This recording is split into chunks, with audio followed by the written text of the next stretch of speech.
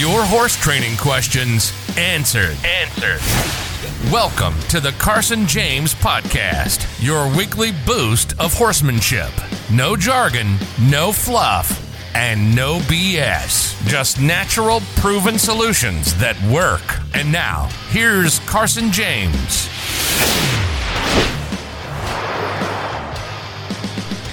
All right, the things that need to be in place to have a good, reliable, safe, decent trail horse are the same thing that needs to be in place to have a good, reliable horse in general. Okay, so there's three main things that are really important if you expect to not have any kind of risk factor, right, when you're going out riding. Probably the most important one is that the horse doesn't have magnets, meaning he's not always trying to get back to the trailer or get to other horses. And for fixing any kind of magnet deal, you just go on the buckaroocrew.com and watch the video about curing Buddy Sour or any other kind of magnet.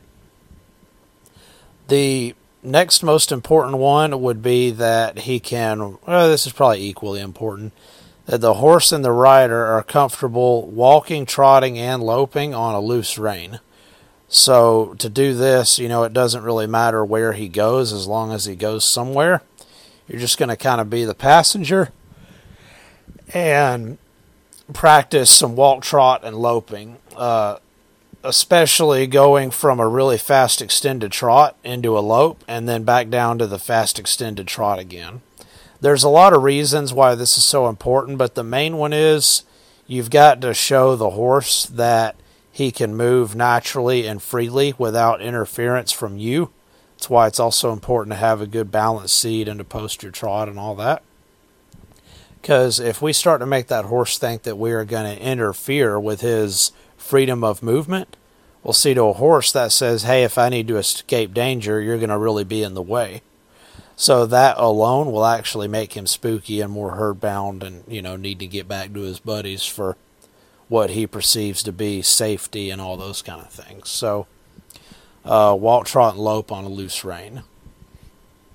And the third one is the horse can't be really bothered. Now, if you've got those other two worked out already, he will probably be mostly okay, but I would recommend going through like the colt starting series and doing a lot of fencing, making sure that he's relaxed when you kind of jump up and down by his sides, that he can do pretty good groundwork, because if he can do the good groundwork, that means, he's got some general understanding of what all this is about, and that his feet are loose and free. Therefore, his mind is somewhat loose and free.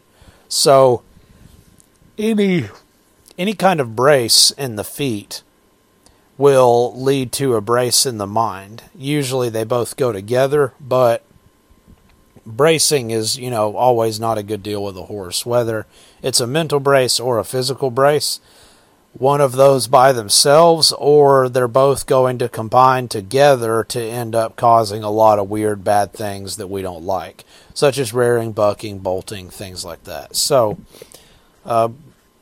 it's a really smart idea. So, like, back when I'd start colts for people, I would never swing the other leg over until they had been fenced and could stand underneath me.